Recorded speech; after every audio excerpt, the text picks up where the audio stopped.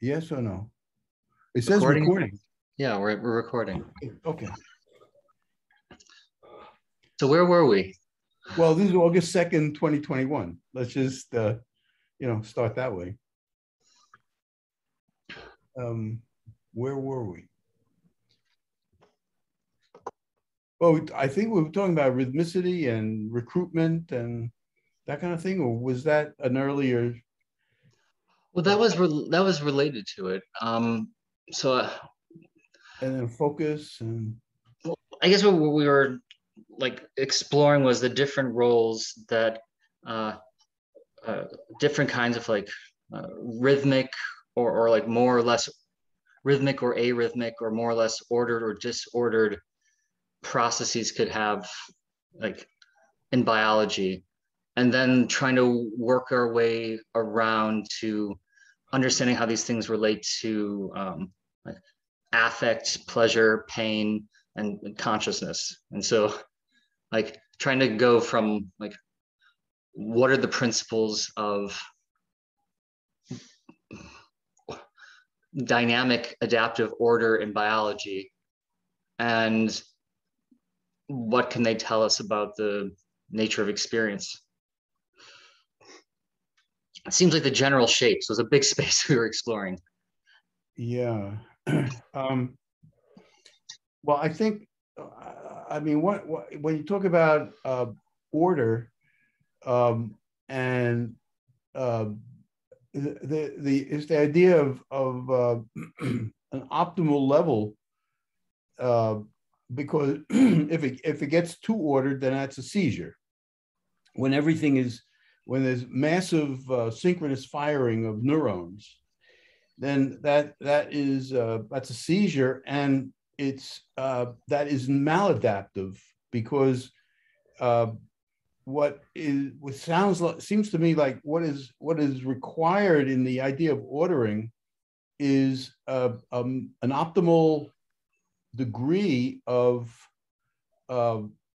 of ordering and diversity. I mean, a diversity of uh, like you know uh, being in your own in yourself, being aware of yourself, but also being aware of the environment.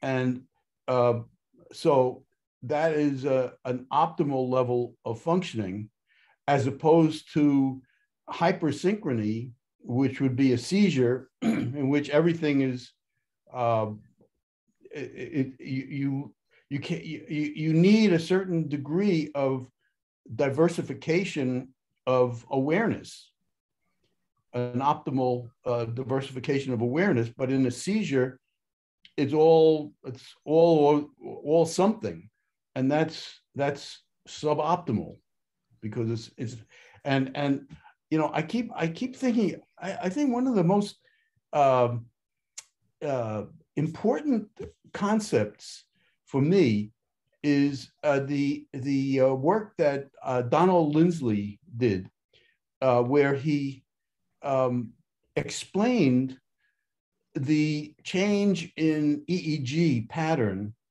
from sleep to arousal.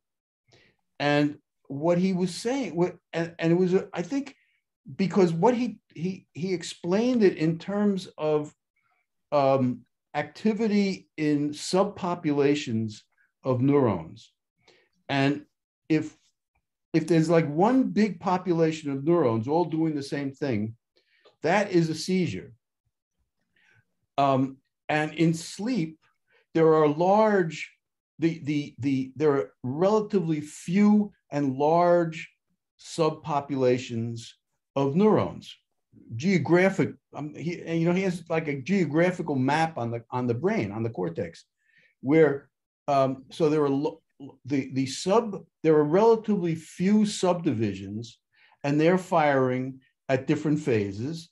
So that generates a high amplitude slow wave. When you do the algebraic sum of those several relatively few subpopulations, there and you algebraically sum the depolarizations, say you get large amplitude because it's large populations firing together, and relatively slow because when you add all the phases together, there are relatively few phases.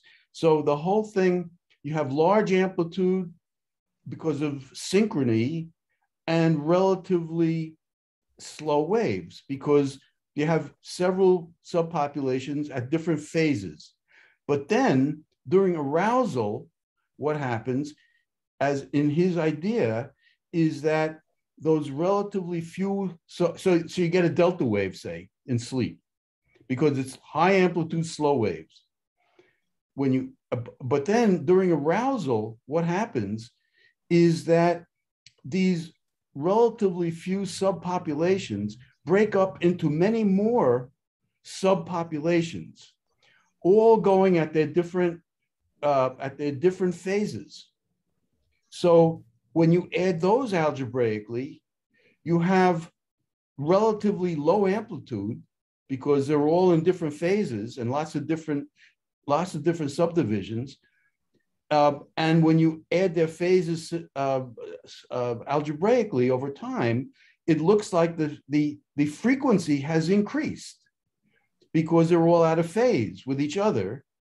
But the point of that is that because each subunit has an optimal moment of processing, of sensitivity to stimuli or to responses, that means that you have many more options for response and for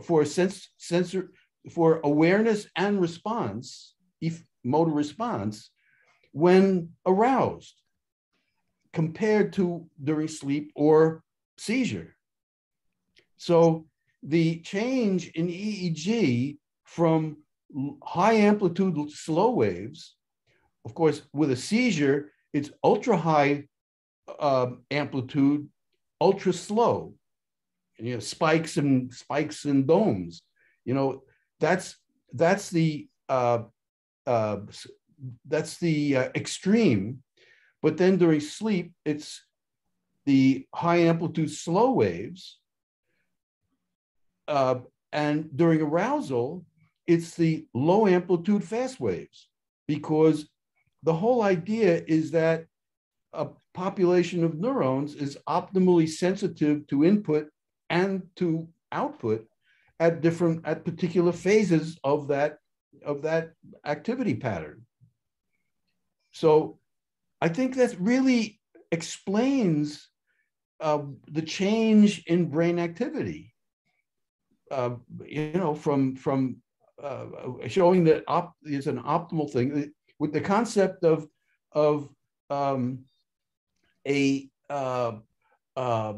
optimal sensory response and optimal motor response at particular phases of an EEG pattern, of an EEG activity pattern. So that's what the rhythmicity is, that the different subpopulations have their rhythmicity, like in the alpha rhythm, or in gamma, where gamma is even beta and gamma, it's even higher, it's even more distributed, more diverse, right? So arousal is really a diversity, but not completely without order. It's just there's a greater range of options, like each one might have its time in a particular context. And this and he showed, and there are lots of studies, and I reviewed I published a whole paper on rhythmicity. There are lots of studies showing, very, very elegant studies, that he himself showed that when he measured the alpha rhythm, and he asked people to press a button when he flashed the light, he flashed a strobe light at various phases of the alpha rhythm. And he asked the people to press the button as fast as they could when they saw the flash of light. And it was just a strobe flash at various times, seconds in between them. And what he found was that they pressed the button at a particular phase of the alpha wave. In other words, there could be many alpha waves between successive flashes, but whenever they pressed it at a particular phase, and it was not randomly distributed in time. It wasn't randomly distributed in time, but it was at a particular phase of the alpha. At an upstate. It was near the peak. Near the peak, and so this and who is doing this study? This is Donald B. Lindsley. Donald B. Lindsley. Okay, at UCLA, a long time ago. I'd like to connect this to Libet experiments. I wonder if like they're getting the same coincidence with alpha. Well, that could be interesting. Yeah. I never really understand that Lebet's experiment, but as consciousness occurring before awareness or something like that. But anyway, I've been working on a model that we can talk about later. Yeah, there's a lot of evidence of that kind of thing. That, for example, that the evoked potential, the evoked visual potential from a flash of light is greatest. The magnitude of the amplitude of the evoked potential is greatest at the peak of alpha. If it coincides with peak endogenous alpha. Exactly. Which means that the alpha, again, that's on a purely sensory phenomenon, because it's just measuring the flash of light in the cortex, in the visual cortex. So if I'm understanding here, it's like you're getting this hierarchical building of, I guess I would say, like balanced order and diversity. And so you're describing like at maybe the most extreme would be like epileptiform activity, where you're getting maximal synchrony, maximal order, very large amplitude events, because everything is coordinated, but there's no diversity. Synchronized. Everything's synchronized, but there's no diversity within it. And exactly. So there's not anything to respond. It's just one thing. And you were mentioning also like a kind of almost like a window of communication, almost, but where it's like if you're too ordered, you can't listen. You only hear yourself. If you're in this like highly ordered regime of like, let's say like an epileptiform discharge, where everything's just forming this synchronous complex, but this internal signaling is so strong. If it's too strong, you can't, nothing is coming in from the outside, nothing's impacting it. Well, maybe it's coming in, but the motor system is not ready to respond. But maybe it's only coming in once every long intervals between whenever something is coming in, and you can't, so there's no adaptive response capability. So there's both fewer listening windows and a reduced diversity of like sensitive receiver operator. Exactly. But then as you start to get a little bit more meaningful activity, like some sort of diverse activity in the diverse subgroups of responsive units in the brain. So you're getting a little bit more diversity in slow wave sleep at these like delta frequencies, but it's and so they're high amplitude, and that they're decent sized populations, like relative to like faster rhythms in terms of the numbers that are in sync. But you're also saying that it seems like they were still somewhat sparse compared to something like a seizure. Exactly. And so, but then on top of that, you can build another hierarchical or another like level of fractal dimension, where it's like if you're getting more meaningful activity and responsiveness and maybe a different excitation inhibition balance, now you make room for something like alpha frequencies. And so this would be like somewhat smaller in magnitude, the waveform. Well, it's not, but more frequent. It's not that it's smaller.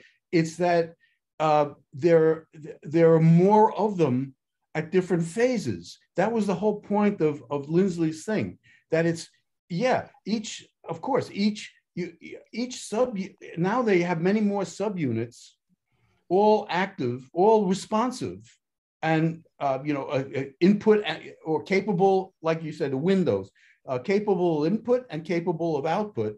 They're all all these subunits have this capability at some time or another, but they're out of phase with each other, which means that you have many more opportunities in time for a response, awareness and a response.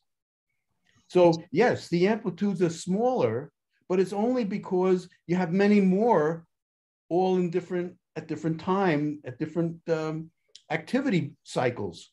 But the time, you're also saying, though, it's not just a greater spacing, but among the spacing, there's also something of a so having more synchronous events would give you more observations, like send receive windows, but there's also potentially importantly, like a diversity within, like, let's say, the alpha band of like when the peaks occur. So it's like the spacing is not like pure 10 hertz or pure, it's like it's moving within this range, but it's also within that range, it's just no, but variable. I think the important thing is to compare delta to alpha, because the amplitudes in alpha are smaller, but they're much more diverse in phase. They're smaller because there are more of them all out of phase with each other. But the variance of the peaks is greater in alpha. It's not just that there's more, like there's more opportunities, but there's a greater variance. Like if you look at the distribution of alpha over time compared to something like delta. In the entire brain, more variance within the alpha. Not sure if that's the case. I don't know if that's not, it wasn't the point. It was that where in the delta you had, say, 3 windows per second. Now in the alpha, you have 10 windows per second. So at delta 3, like that would be like in a rodent, correct? Like because during sleep. During sleep, but you said 3. I know like some people might like consider that to be like the beginning. Would that be like the beginning of? Would that be the beginning of theta? Like where would you distinguish between? No, theta is 4 to 7, but I mean. So you say 4 is theta proper. Yeah. And the human too. Yeah, 4 to 7. I mean, in rats, I think it goes up to about 9. It goes for about, it's usually around 7 to 9. But if they're exploring very, very vigorously, it goes up to 9 per second. But the idea is that I don't know if it's the variability within the alpha. The alpha itself is variability. You know what I mean? Compared to delta, which it's emerging, it's faster and smaller because of the variability of the processes that give rise to it. Exactly. I guess I was getting a little hung up. What? I was getting a little hung up on the variation across upstates. I was wondering if, for instance, like let's say, like you're saying, like you respond more like the flash of light if it's in a peak. But there's was it the Nyquist sampling theorem or something like this, like in order to get like a good sampling of any rhythmic process, you have to sample at least twice. However, apparently you can cheat this if your sampling is somewhat stochastic, and you're not just sampling it like a perfect rhythmic phase for the rhythmic thing. You can get away with far fewer samples. So I was wondering, like, there was a very clever study by Harder and White, in which what they did, and they published that in Science. That was in 1975, I think. It was really a very impressive study. What they did was they flashed the strobe at, if I remember correctly, it was 33 per second. And they measured the alpha wave in the humans. and what they did was they applied a train of strobe flashes at the rate of 33 per second, but for a half second or a quarter second. So the train length was, let's say, to make it easy, let's say the train length was half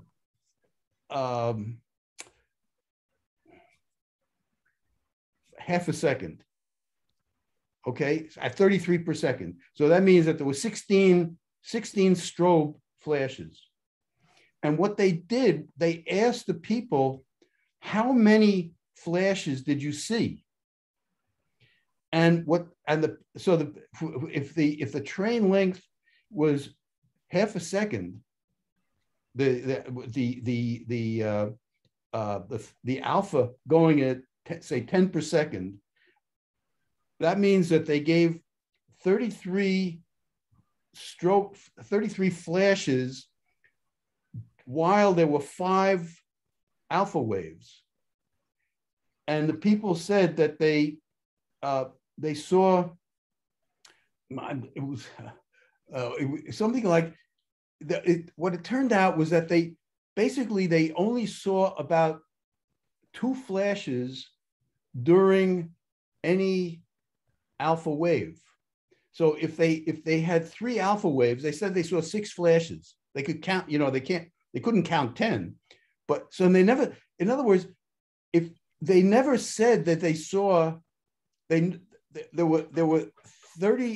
were 16 flashes in a half second, but they never said that they saw 16 flashes. We're saying only like 2. They saw five or 6. They said 5 or 6 during a half second. During a half second.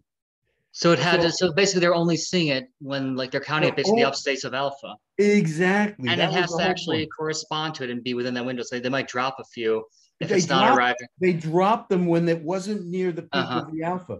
So, if they did it for a quarter of a second, they only saw 3 or 4 flashes, even though, there were 8 flashes shown.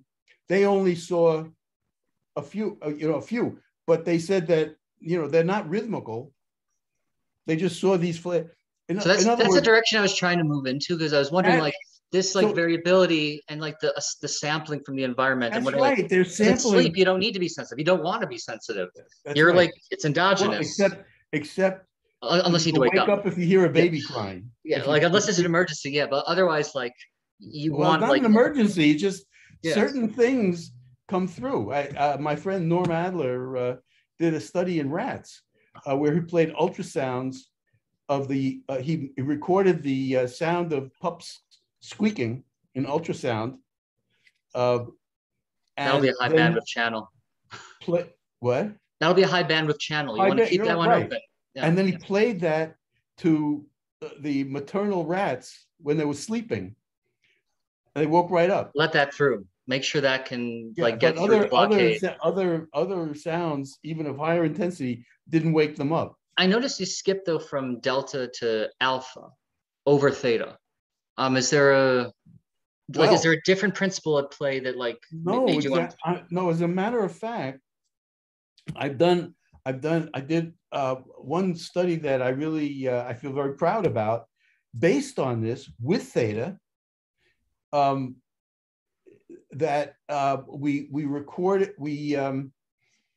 recorded the theta in rats, trained them to press a lever for food, and it was ad lib. They could press the lever whenever they wanted, but I was recording the theta continuously, and what I found was that, and we had the switch from the pedal synchronized on the same timeline as the theta, and it turned out, and my null hypothesis was that they're going to press the lever at random phases of the theta. That was the null hypothesis. In other words, they would press it independent of what the theta rhythm is. They would press it at any time. It turned out that there was highly significant that they press the lever at the peak of the theta, and they release the lever at the valley of the theta. We published that. It was really striking that the initiation occurred at a different phase. It occurred not randomly in time, but definitely was a highly significant initiation and maintenance, or would you say like the maintenance comes for free? Just, what? It wasn't. Would you say the maintenance comes for free? So it's like you're pushing down the lever.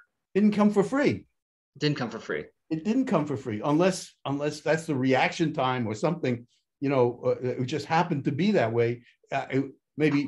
I guess what I'm wondering is it like, so as you're going into upstate, this is initiating like the push, but then so I guess what I'm wondering is it like, to the degree you're getting this theta coherence, this theta orchestration, you're able to maintain it, and then as that attracting state goes away, you just take your hand up, or is it kind of like at the peak state, some sort of ballistic process takes place? Yeah, it could be either one. It could be, that's what I mean. It could be ballistic in the sense that it's an invariable amount of time until they release the lever. It's just sort of a ballistic pattern. But that's what happened. I mean, we got a significance of when they pressed, a significant phase relationship when they pressed, and a significant phase relationship when they released the lever.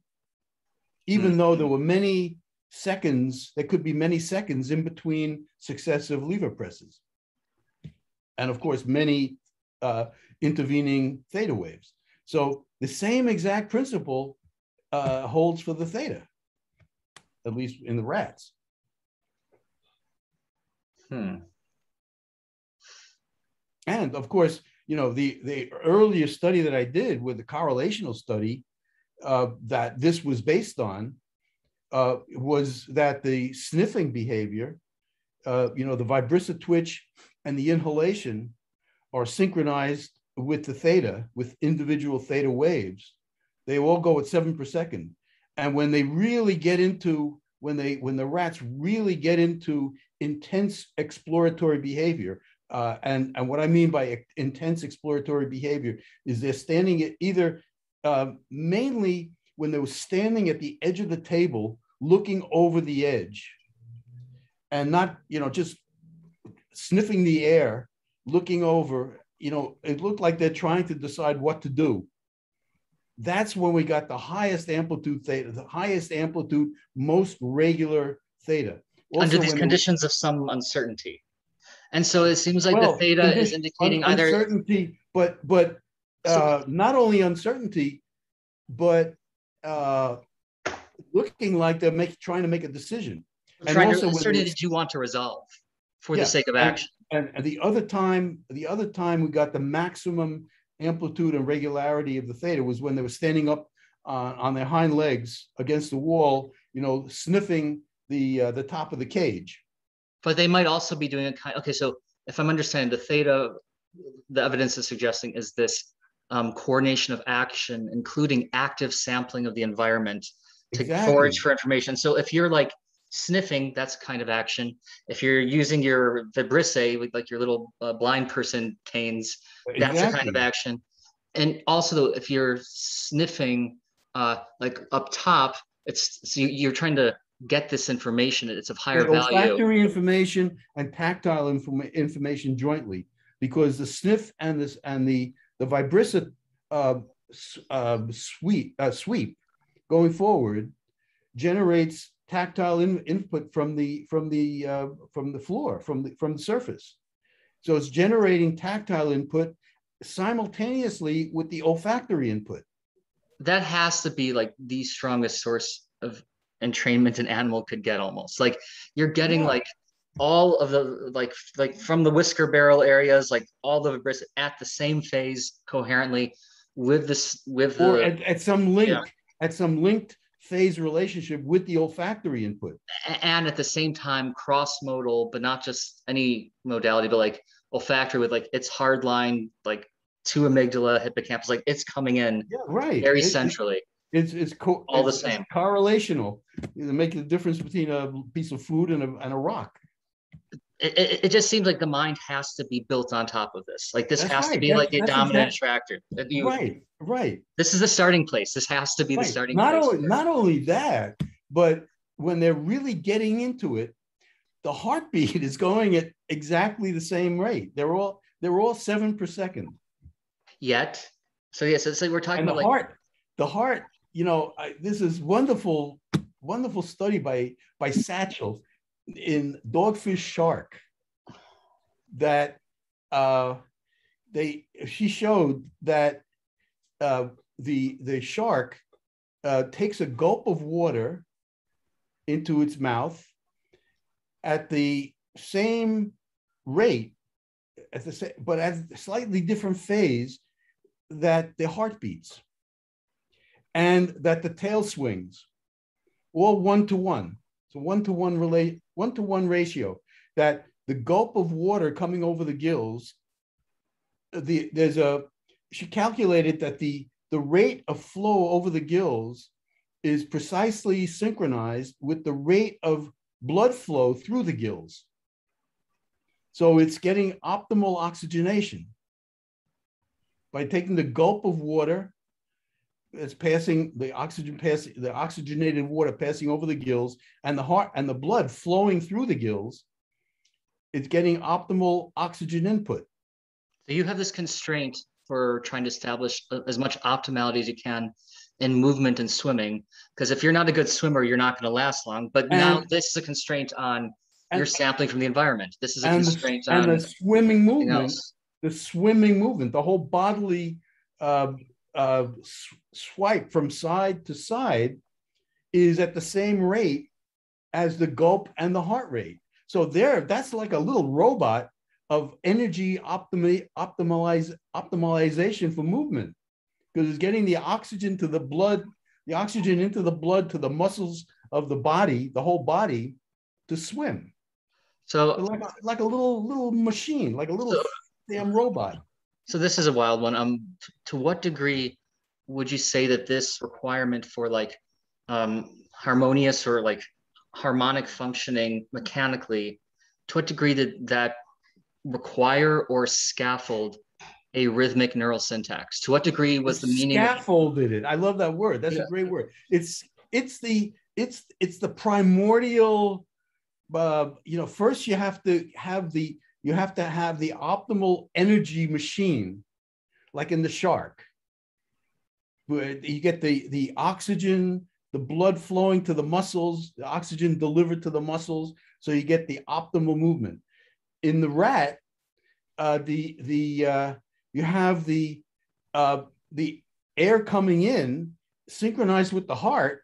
That's getting oxygen into the brain, but it's also doing the processing, the cognitive processing of the environment. So, building. So the maximal flux of blood into the brain, you coordinate this with the sniff also, so that the oxygen is there. Sniff and the touch, with not only the sniff is bringing olfactory information, but it's also bringing air. So you want yes. If you're going to be forcing blood through the brain, you want this to coincide with good oxygenation. Otherwise, exactly. And if you want optimal processing, you want the neurons to be optimally functioning, so they get their optimal oxygen from the sniff, and they're getting the olfactory and the tactile input to make the decision. So it got the whole brain doing just the right thing. The whole body is doing is optimizing decisions. They have a relatively small brain. You can't afford to, it doesn't always work. I'm saying that is when they really have to make a decision, like are they going to jump off the table, or are they going to jump up or out of the cage? When they're standing up or they're leaning over, they're at a decision point. The little animals are making a decision. If they're running along the table, there's no theta. Talk about ballistic. That's just ballistic. But when they get to the edge of the table and they look over the edge, that's when the theta starts. So it's so they have, so of course they don't always have the theta when they make, I mean, they can the synchrony is not always optimal. It's not always this beautiful thing. It's only at the extremes. That's when you see that beautiful synchrony. Otherwise, it's relative. It's like relative oscillators, relative phase linking. Oh, it's 11:55. I'm going to get a phone call in 5 minutes. Okay, so we have to continue this next week. Yeah. Okay. So we're going to be. Okay, so I like where we're heading. I mean, this is something I've been thinking about forever. It's ever since I made the. I was in Jim Old's lab, trying to see if I can correlate neural activity with behavior. That's what he asked me to come out and look at, to, listen to the neurons firing and see if I can see what the animals are doing, if there's any correlation. And I noticed that there's this terrible artifact when they're sniffing, and it's interfering, the facial movements, the sniffing movements are interfering with the hippocampal theta. Might have been the golden thread, that artifact. That's right. That's right. So I realized that, wait a minute, this is the limbic system, the olfactory brain, the theta rhythm is synchronized with the sniffing. I got so excited that night when I made that observation. That's a whole story. I went to the cafeteria at midnight with my notebook at University of Michigan, where I was working with him that summer. And I was writing and writing notes, and the night watchman came over to me and he said, "That you see that sign over there, buddy?" I said, "What sign?" He said, "Go take a look at that sign." And the sign said, "There's no reading or writing in the school cafeteria after midnight." He said, "It's after midnight and you're reading or writing in the school cafeteria." I said, "There's nobody here. It's this, this giant cafeteria, the capacity of 500 people. There's nobody here. I'm not bothering anybody. I'm just sitting here writing my notes." For your own good. You better stop it, buddy. And he said, "Or I'm going to call the cops." But it would have been for the rest of ours good. Yeah. What? Maybe it was supposed to be for your own good, maybe. But I'm glad you did right. it. Yeah. I found out why they said that. But anyway, so he called the cops, and they arrested me. That is dedication to science. The Ann Arbor police arrested me for writing in my lab notebook at night, after midnight. The next morning, Olds told me I was crazy. Don't mess with the Ann Arbor police. And I found out that the reason from the dean, I found out the reason why they have that sign is that if they let students read or write in the school cafeteria after midnight, then they'd all leave the library and come over to the cafeteria. Okay. That's why I have the sign. That made a lot of sense.